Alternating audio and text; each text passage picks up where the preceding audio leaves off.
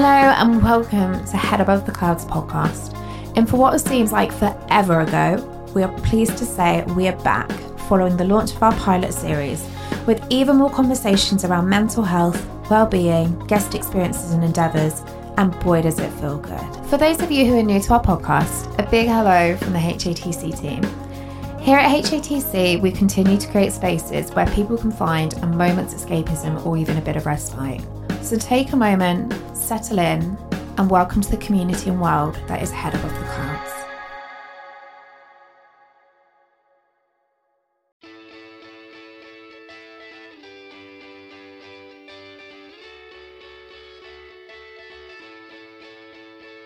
Hello and welcome to Head Above the Clouds podcast with me, Alice G. And me, Jay Poltney. We're here to have open and honest conversations about mental illness and hopefully give some advice about how to keep your head above the clouds. Hello everybody and welcome back to another episode of Head Above the Clouds. I hope you've all had a lovely week, the last week of lockdown 2. We have been super busy at HATC HQ, making something very exciting for you all. So stay tuned till the end of this episode to hear all about that. Or, go over to our Instagram page if you're impatient, I suppose. This week, we are joined by East London-based artist Jones, aka Cherie Jones Mattis. Her latest release, Camera Flash, came out in August with more new tunes on the way.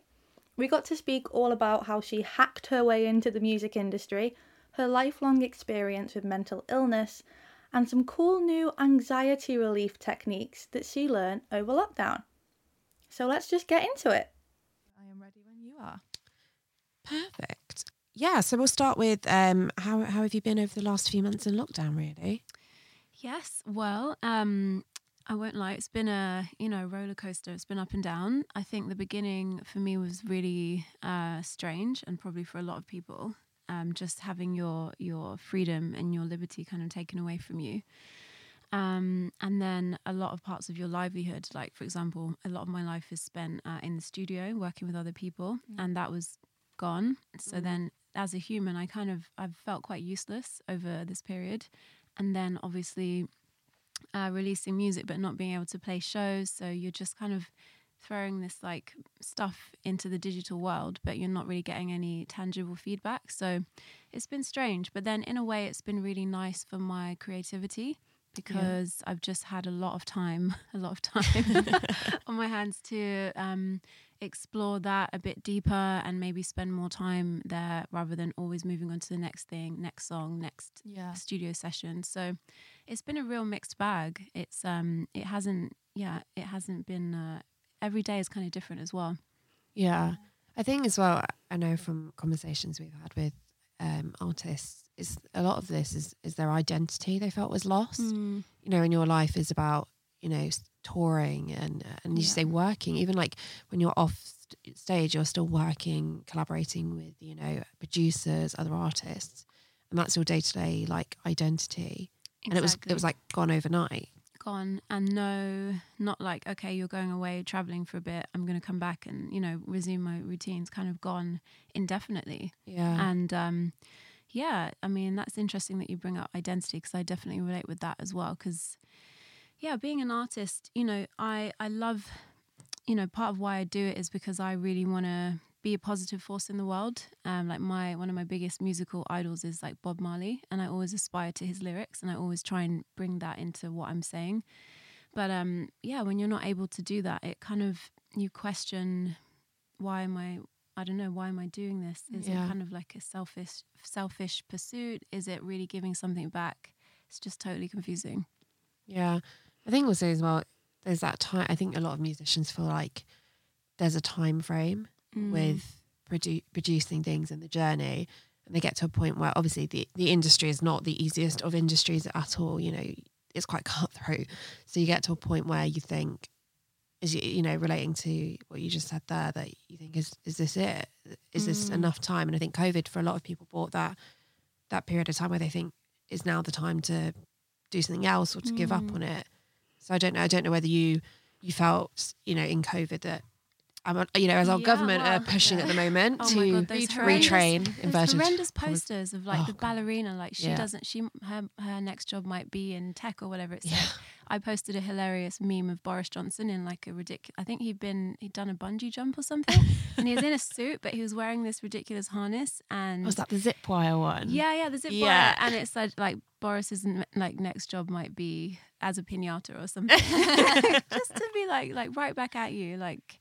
It was so insulting. Yeah, Hugely insulting. I know, and they're all kind of protected in their jobs. Yeah. They're just so detached from what other people are going through. But yeah, I've definitely questioned what I'm doing, where I'm going, what I want to do. Why do I do what I do? Is there a sustainable future in it? So definitely had all these questions.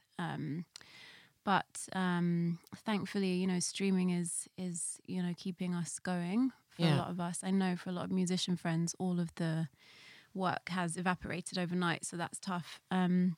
I'm actually just in the middle of planning some live streams, but they've been cut as well because not technically allowed to kind of rehearse and be in the same room because of the tier 2 rules and stuff like that. So it's just like, oh my God, just when we thought that we're going to get some stuff, but we'll find a way. We might just have to do it like a Zoom. I don't know. We'll have to get creative. Yeah. It's complicated because, I think the rules, as much as they think they're a clear cut image, they're not, and I know there's the rules for like a workplace, but it's whether they dictate like what's work. Exactly. It's such a grey area. I mean, I'm kind of checking the guidelines every day, and really I'm finding that different newspapers and outlet sources are saying different things, so it's super confusing.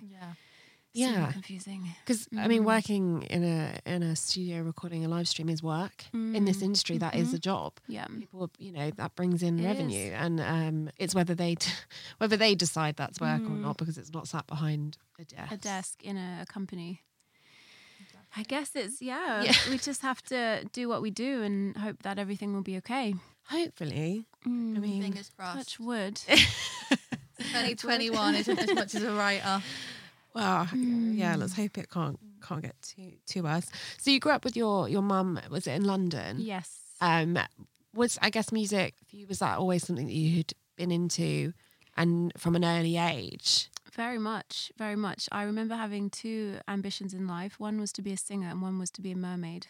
So so I'm still working on the mermaid one, but yeah, I don't know. I think, music was a huge part of this is falling off, of my mum's life as well. And I always say that music was like pumped into the womb, and it was definitely a thing that she used to get through hard times. Like she definitely, I experienced her going through some like quite heavy depression, like, on and off throughout my whole life. So the music would get louder when the times were harder, I always say. And I think I absorbed that, and it, it's therapy to me. It's like it lifts my spirits. It brings, helps me connect with people and myself, work through things that are going on in my brain that I don't know are even happening. And so it's always been there. I love that. I think music is a therapy in itself. Definitely. Music therapy I've experienced is hugely helpful. And I love the fact that the music gets louder. I'm like that when my bipola's off or something. My parents can always tell, not only by the way I speak to them, but like how I behave, and if they can hear, like if I'm home booming music, they're like, okay. Or if I'm stressed, or even by like the songs. I don't know if you find that, but there's like a certain maybe genre or playlist that gets played when you're in one certain mood, and then another in another one. Definitely. But no, I love that. Obviously, then you experienced mental health from a young, would you say young age? Very young. Very young. Yeah, I've always been aware of like dark clouds, both for my mum and myself. And I think as a child, I'm learning so much interesting stuff about how we inherit things from our ancestors, and it's literally in our DNA. And I found that quite empowering, because sometimes I wondered, why do I feel this way?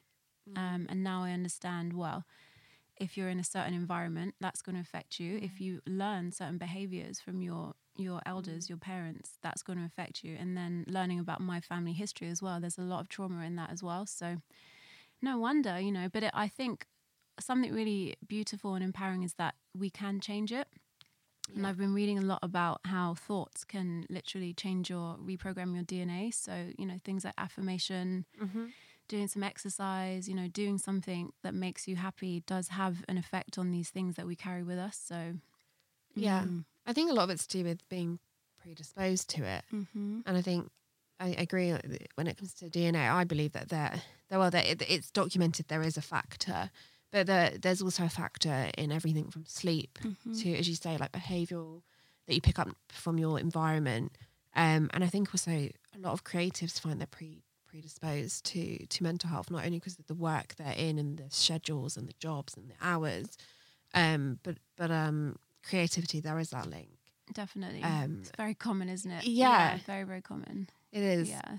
But I also think, I guess, creativity also has its place in helping, as much as it maybe makes you predisposed. I think Blessing and a curse. it. They say. Yeah. But No, I agree. I think you have to have quite a sensitivity in a if you're creating a visual art or like a sonic art or other types of creativity to be able to pick up on those subtle connections and like put your own spin in it. It kind of leans itself to the more sensitive person. So of course sensitive people can be a bit more susceptible to these things. How did it affect then? So your mum was a single parent. Yes. How did that then feed in to growing up in that in that environment where it's already hard? It can be hard work. Yeah.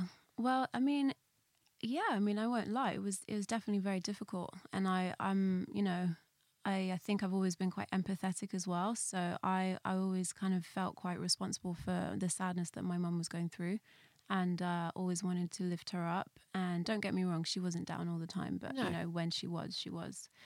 And I think that's definitely kind of affected me as a person. But it definitely makes me, more sympathetic and aware of other things I see now, like in my friends, because I've been through it.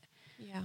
But it was definitely a huge factor on both of our lives. And is it fed in? You've mentioned that you have like anxieties sometimes with performing. And was it stage fright? In a way, I guess when you witness this and you experience that, it gives you a bit more over time experience with dealing with mental health.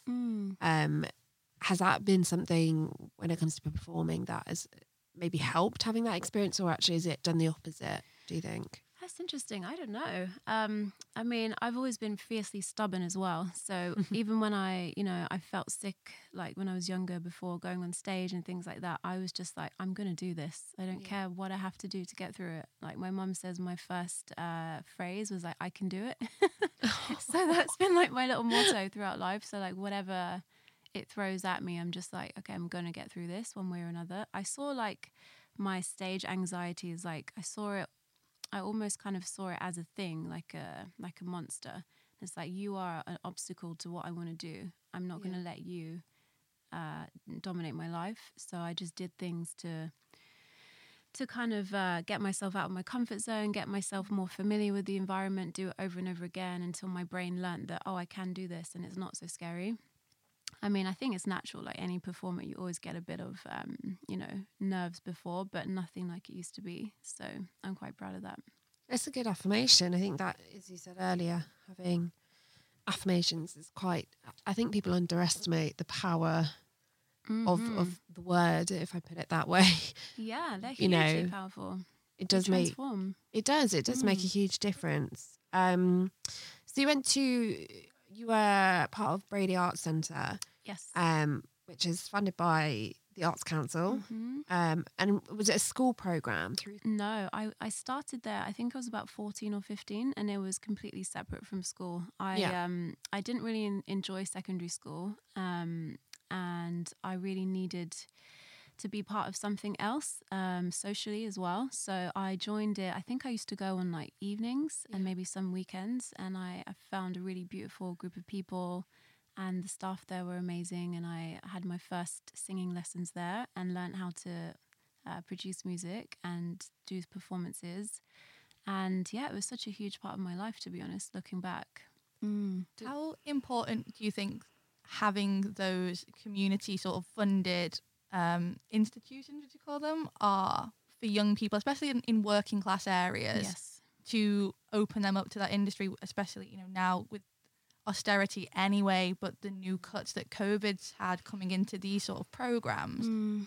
How was that being in that community sort of led space? Was it like seeing other kids come in as well and creating a group environment?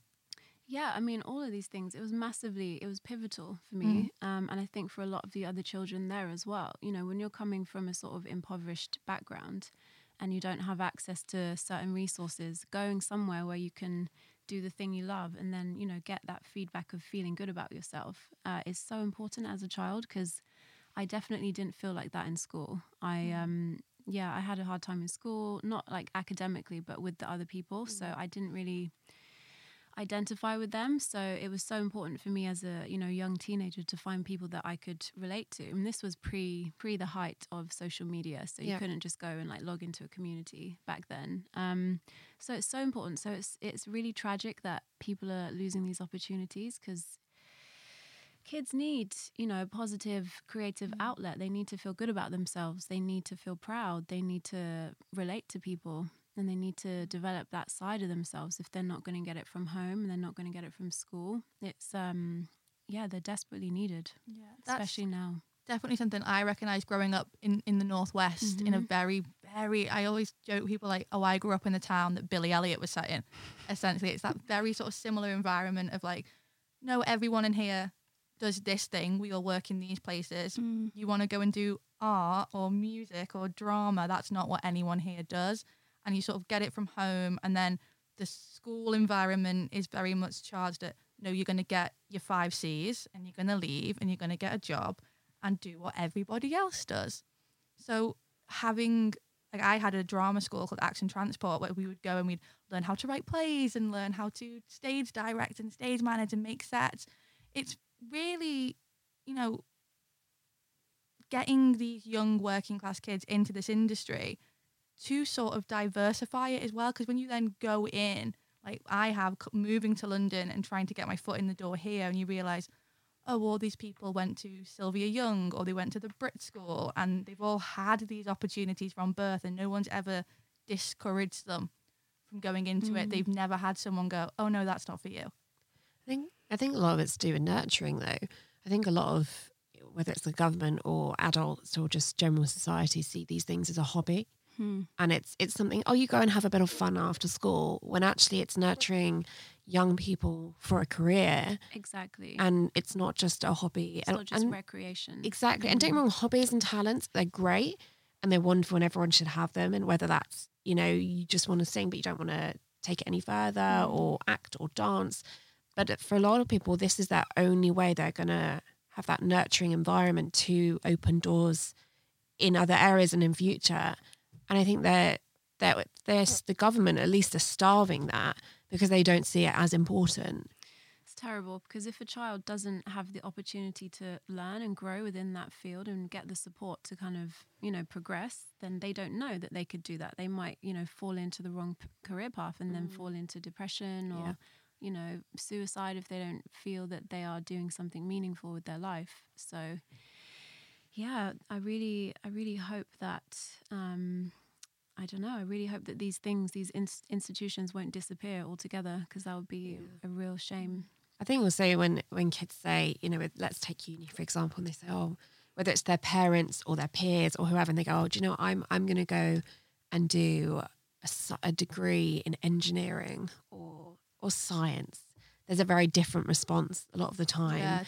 So, oh, well, that's amazing. Let me find everything I can to help you progress in that. But as soon as you say, oh, I want to do a degree in music or the arts. Screenwriting. Or, something like that. People go, or how about you go do something academic first? As a backup. I mean, my dad, I love him to bits, but he didn't say it because he didn't believe in what I wanted to do, but he said it all. I'm nervous about you doing a creative. I mean, I did media in the end, so it was more of I guess it was part academic to do with it. But I said originally, I don't want to go to, I want to just pursue music. And he said, oh, I'm worried. Like, do we need you to go get this backup? And at the time I thought, oh, maybe, you know, And I'm glad I did what I did, don't get me wrong. And I was never pressured. I don't want that to be out there. I was never pressured. But I do think that there's that stigma when it comes to creative. Yeah, definitely. I think it's almost like it's probably like a evolutionary survival thing kicking in when parents say that, because they're just thinking as, you know, worried parents, I want my kids to have stability. And our world is very different. What we know from, you know, our own lives and the people like our peers, you see that you can make a living out of the creative industries, but maybe a generation back, they would see it as too much of a wild card. But then obviously those words do stay with you and they do hold a certain power, and you kind of have to spend your life proving yourself that, okay, no, mum wasn't right, or dad, you know, I know that he cared, but it wasn't the truth what he said. So I wonder how much effort then goes into proving that than if it wasn't said or done, and then or if just it was encouraged. And you actually went and did it. Yeah. Exactly. I wonder how much effort. Also, like, I think there are a lot of musicians out there and a lot of actors, a lot of writers who probably are driven in some way by the spite of it all. It's like, you know what? I'm going to prove you wrong. Yeah. And they're just driven solely by that sort of like desire to be like, you know what? I'm going to show you. I can do this. Yeah. It may be, there's probably, you know, when someone tells you, it's like reverse psychology. It is quite motivating sometimes. So that's true. That's interesting. Yeah. You did go to uni for a year, didn't you? How do you know that? We do our research. It's scary what's out there. I did. I only went for a year. Sorry, commercial music, University of Westminster. I did have a game plan. Is this your attempt at cheating the system in a way? Well, I knew that, you know, I wanted to be a singer-songwriter, but I knew nothing about the industry. There was no one in my family or anyone in my life that, you know, close to me that could, you know, help me get in or learn about. It was like this mystery world. I used to go on YouTube and watch interviews with like Beyonce and Jay-Z and like successful artists and just try and learn how the industry worked. So I was like, okay, I need to get an education on this. But then I also felt instinctively that I couldn't stay in the security of the education bubble for 3 years because, I mean, I could have, but I felt like I need to get out there and do it and write and perform and, you know, get on that path. So I kind of, I said all the things I needed to say to get in for my degree. And then I left after a year when I kind of learned a bit about the overview. I think it's so important. I think, as you said, there's not a lot when it comes to, it's one of those industries as well where it's quite elitist is probably the right word. You know, the door's shut, and if you're not already in that door by birth or through someone else, to get that door open is bloody difficult. It's chained. It's got a key lock on it. You know, it's not an easy. People think, oh, you just kind of wander in to the industry and you're set for life, and it's couldn't be any further from the truth, really. Yeah, I've done a lot since I've started working for the most recent company that I've worked for, going into schools in my area and doing career talks with these kids who are taking music or taking drama and being like, this industry is intentionally opaque. They do it on purpose. Once you know what these words mean, the terminology, I do compare it, I think, to politics, and I compare it to like medicine. It's like they will just throw words at you that no one understands what that word means. Even the people who work here don't understand what that word means. They will just throw it at you to make you feel inferior. And trying to break down those barriers with these kids, because they've maybe seen, oh God, only like 1% of people from my area have ever done anything creative. And then they start like, what is music publishing? And they're like, oh my God, this is so jargon heavy. And it's like all these percentage numbers. So going into those schools and like it's really a case of having to like pow down these walls and be like, no, like that just means this. And they're like, oh, okay. It's really easy. It's the reality of it. Like, I think it's all very well, like if you watch something or you research it, but actually coming to do it, it's like, let's take shoots. You know, it's all very well reading on the shoot. You have a stylist and you do the hair and the makeup. But when it actually comes down to the day, unless you have the opportunity to learn from someone or shadow someone or have work experience, it's something you need to experience, I think. And a lot of the time, if not, you go in and it really overwhelms you. I've been in situations where, even though I was very fortunate having some experience from my mum in the music industry, where I went in and I was like, this is not what I expected. I don't know what I'm doing. I feel uncomfortable. Maybe I shouldn't be here. And I think that then feeds into also like the mental health element. I blame film and TV as well. A lot yeah. of the Oh my time. God. Romanticizing it A all. lot of the time when you talk to these kids and they're like, oh, so I just make a demo CD and I just send it to Warner. God. And you're like, no. Like, oh, but that's what so-and-so did on Killing Bono. And that's what or like reality. Elton John did on Rocket Man. And you're like, yeah, that's not what happens at all. I think reality shows, like reality talent shows, are really unhealthy as well. Like the way that they, firstly, the way that they treat their artists. The majority of people that go through those shows, you know, they're all going in there with a dream and they just get exploited. They tell their story. They're on the show to serve an entertainment purpose, and there's like no aftercare for the people that come out the other end without the hit record, you know? And it's just, they're used and abused. Yeah. And the idea that you just go and audition and then you go on this massive tour and then, you know, the label, you know, only picks you up if you've sold like X millions, but then but then you're still signed to the contract and you can't do anything else if you're not one of those artists. So I think it's massively unrealistic and unhealthy as well. And definitely chips into the whole cutthroat attitude of it as well. You're saying like this is a sort of gladiator winner takes all thing, and anyone who doesn't win the X Factor will never be a musician. Yeah. But we're also shown the complete opposite of what it is. We're shown from that, as you said, like you go on and they teach you and they try and have a mentor. You're almost mentored in a weird way.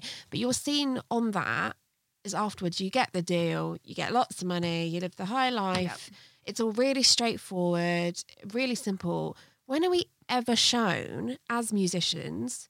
I mean, I certainly wasn't the reality of the hours overnight you spend in a studio, the writing, the hard graft of going on your first tour where you don't get paid anything, where you can barely afford your rent. Where are we ever shown the reality? And I think that leads to like almost really, you know, awful expectations, which then also damage your mental health, because once you're not doing it, you're like, well, I failed.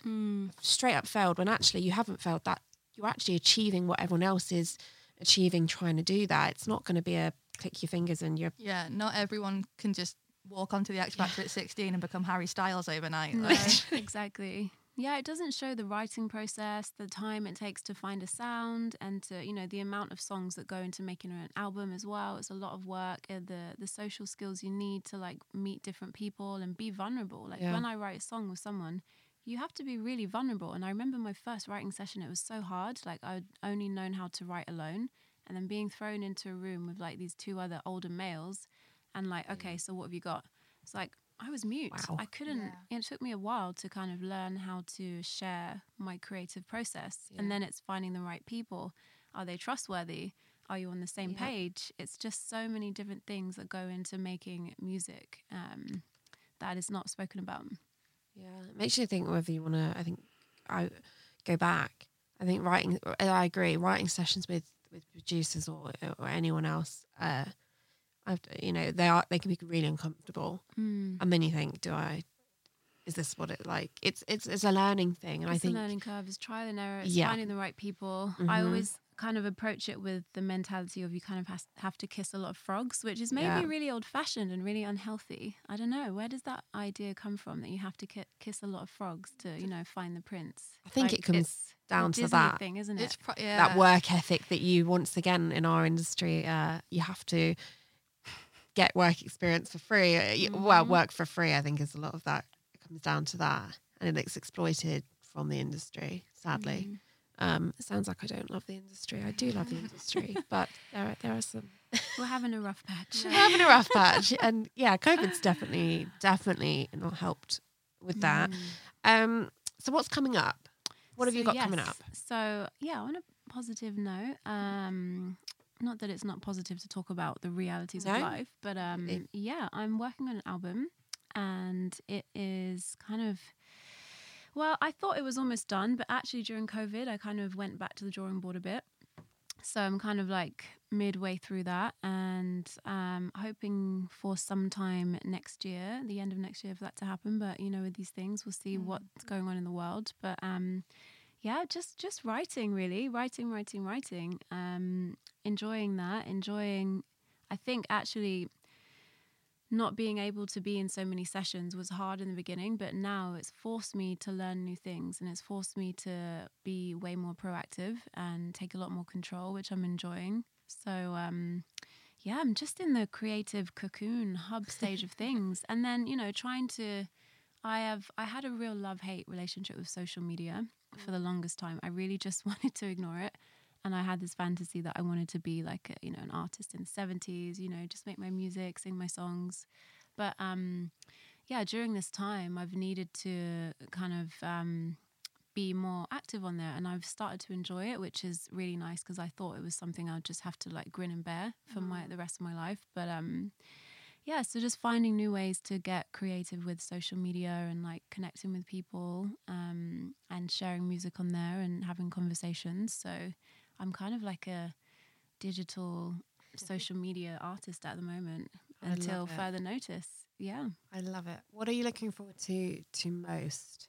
Dare we jinx COVID, and if it's going to ruin any more things, which I'm sure it will for a while, but what are you looking forward to most? If we could just, if you said like in 3 months it's all going to settle. That's optimistic. That's a very optimistic. I didn't want to be a Debbie Downer and say 2 years, but when you can, what are you looking to do? Whether it's music or it could be anything else, really. Well, musically, I mean, definitely playing a show, having an audience, talking to an audience, giving something like with my energy, with my actual person to people in the room and seeing people, and then in life, I'm looking forward to I really want to go to a festival and just have fun and just roll around in the grass and mud and grass with wellies listen on. to music. Yeah, I'm just miss kind of freely going out for dinners and stuff, parties with friends, random nights out. I miss all that stuff. That's what hit me the most, I think, because it happened to me yesterday. Yeah. And it's happened to me all through over the summer, especially, where I've pinged all these things in my calendar, and then when lockdown happened, I didn't go through and delete them all. So I get an alert being like, today leave for Glastonbury. And I'm like, no. It's like, today you're meant to be seeing this guy at this arena. I'm like, no. And I didn't delete them. And it's like every 3 days I get an alert being like, yeah, that's not happening. In my alternate life, I would have been. Yeah, I've been saying that so often. It's like, if COVID hadn't happened, I'd be in a field with a cider right now, having the time of my life. And then it's just normal things. I'm in my bedroom alone. I even with Christmas coming up, I'm not much of a big party animal when it comes to going out and getting absolutely bladdered. But every year I do a Christmas dinner for friends, and I realise I can't do that at all. Not even, especially now the tiers are up, because you can't even mix with anyone outside your household. So it's I mean, we are socially distanced now, but looks like I'm doing that for one, which is depressing. It's gonna maybe be 2. It's going to be a tough Christmas this year. It is. I think, I actually always get a bit sad at Christmas anyway, because I feel I'm coming from a very small family of just me and my mum. I always used to compare myself to every other family, doing the big family dinner and stuff. So it was always kind of a blue period. But I think for a lot of people, not being able to see family, not being able to have Christmas parties with friends, just not being able to travel really as well, it's going to be tough. Would you consider doing...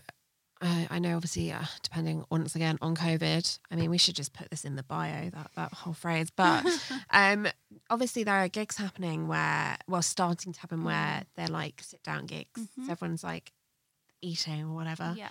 And would you ever consider doing one of those? Yes, I would. I'm hoping to do that in the new year. Amazing.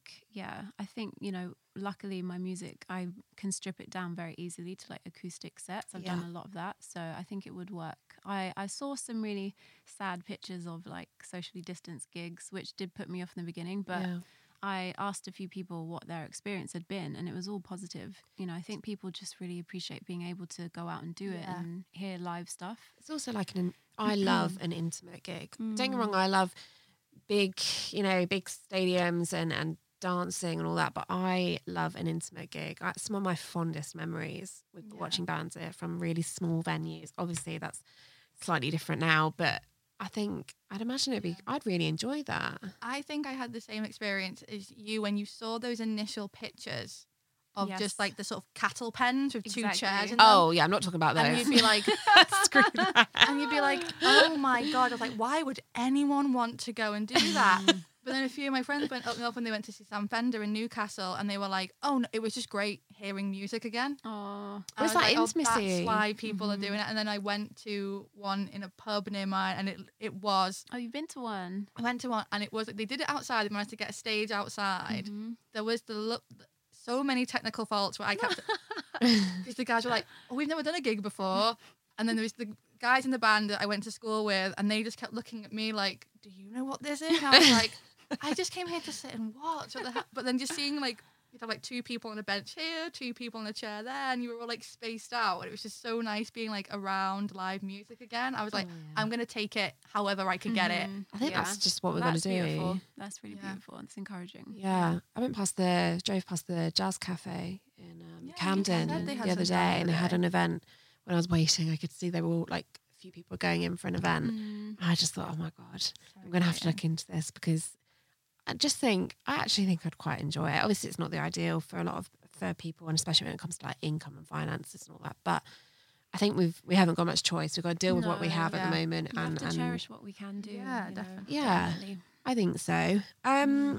Finally, we always say to people if they have any tips or tricks when it comes to looking after either their mental health, or perhaps they think would be beneficial to listeners. Yeah, definitely. Yeah, I'm all about like getting the toolbox of things that works Yeah. for you, because all of our brains are different. So over the years, I've tried this and tried that, and my kind of thing that I keep talking about right now is breath work. Yeah. I discovered the Iceman, the Wim Hof guy, Mhm. who's amazing. He's got an incredible interview on the Joe Rogan podcast, which is where I heard about him. And he's got this 10-minute breathing exercise, and it's like you control your breath, and he does like breath holds.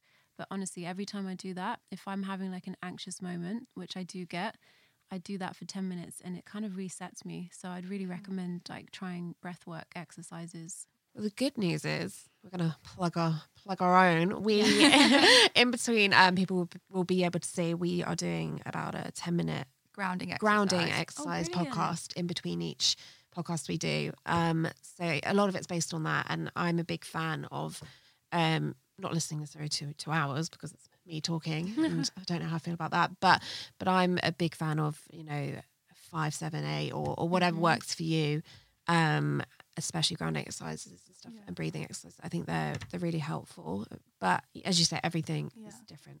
Exactly. Yeah, I saw on Instagram as well you were doing crystal singing bowls. Yes. Oh, that's another one. Yeah. Can I talk Amazing. about that? I feel like an absolute nutter, and my boyfriend's like, "What are you doing?" And my neighbours downstairs are like, "Oh my God, who is this?"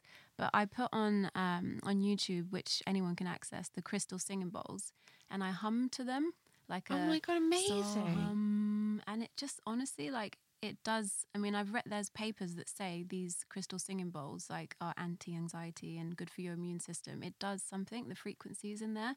But if you like just listen to it and breathe, it does something healing. But if you sing to them, just a random humming noise, it transforms you. So I'd recommend that as well. Oh, amazing. How did you find out about that? It was in lockdown, and I was like, "Oh my God, I don't know. I think I went into a YouTube hole. Just one thing led to, I think I was looking at breath work and like It leads on. binaural beats and stuff Yeah. like that. And then I came across it, and I was like, "Oh my God, that feels incredible." That's the joy of YouTube, though, isn't it? 1 minute you're listening to like a breath, video, and the next you're watching someone doing like chakra and getting hit with palm leaves, and it's and you're finding out all these yoga, doing it weird. and you're finding out all these normal things. Yes. Amazing. Thank you so much for joining us. It's been an absolute pleasure. Oh, thanks for having me. Lovely to talk to you guys. Thank you so much to Jones for joining us this week. We learned so much about crystal bowl singing after the interview ended that we may be bringing her back to talk us through an exercise later on. If you want to give her a follow, all the social links are in the episode description, as well as the link to her new single. You can find all our social links there too, which, if you head on over to now, you'll be able to see the cover stars for issue 2 of our magazine. Yes, we have a magazine. We have our fingers in way too many pies. But thank you so much for joining us, and until next week, don't forget to keep your head above the clouds. Bye!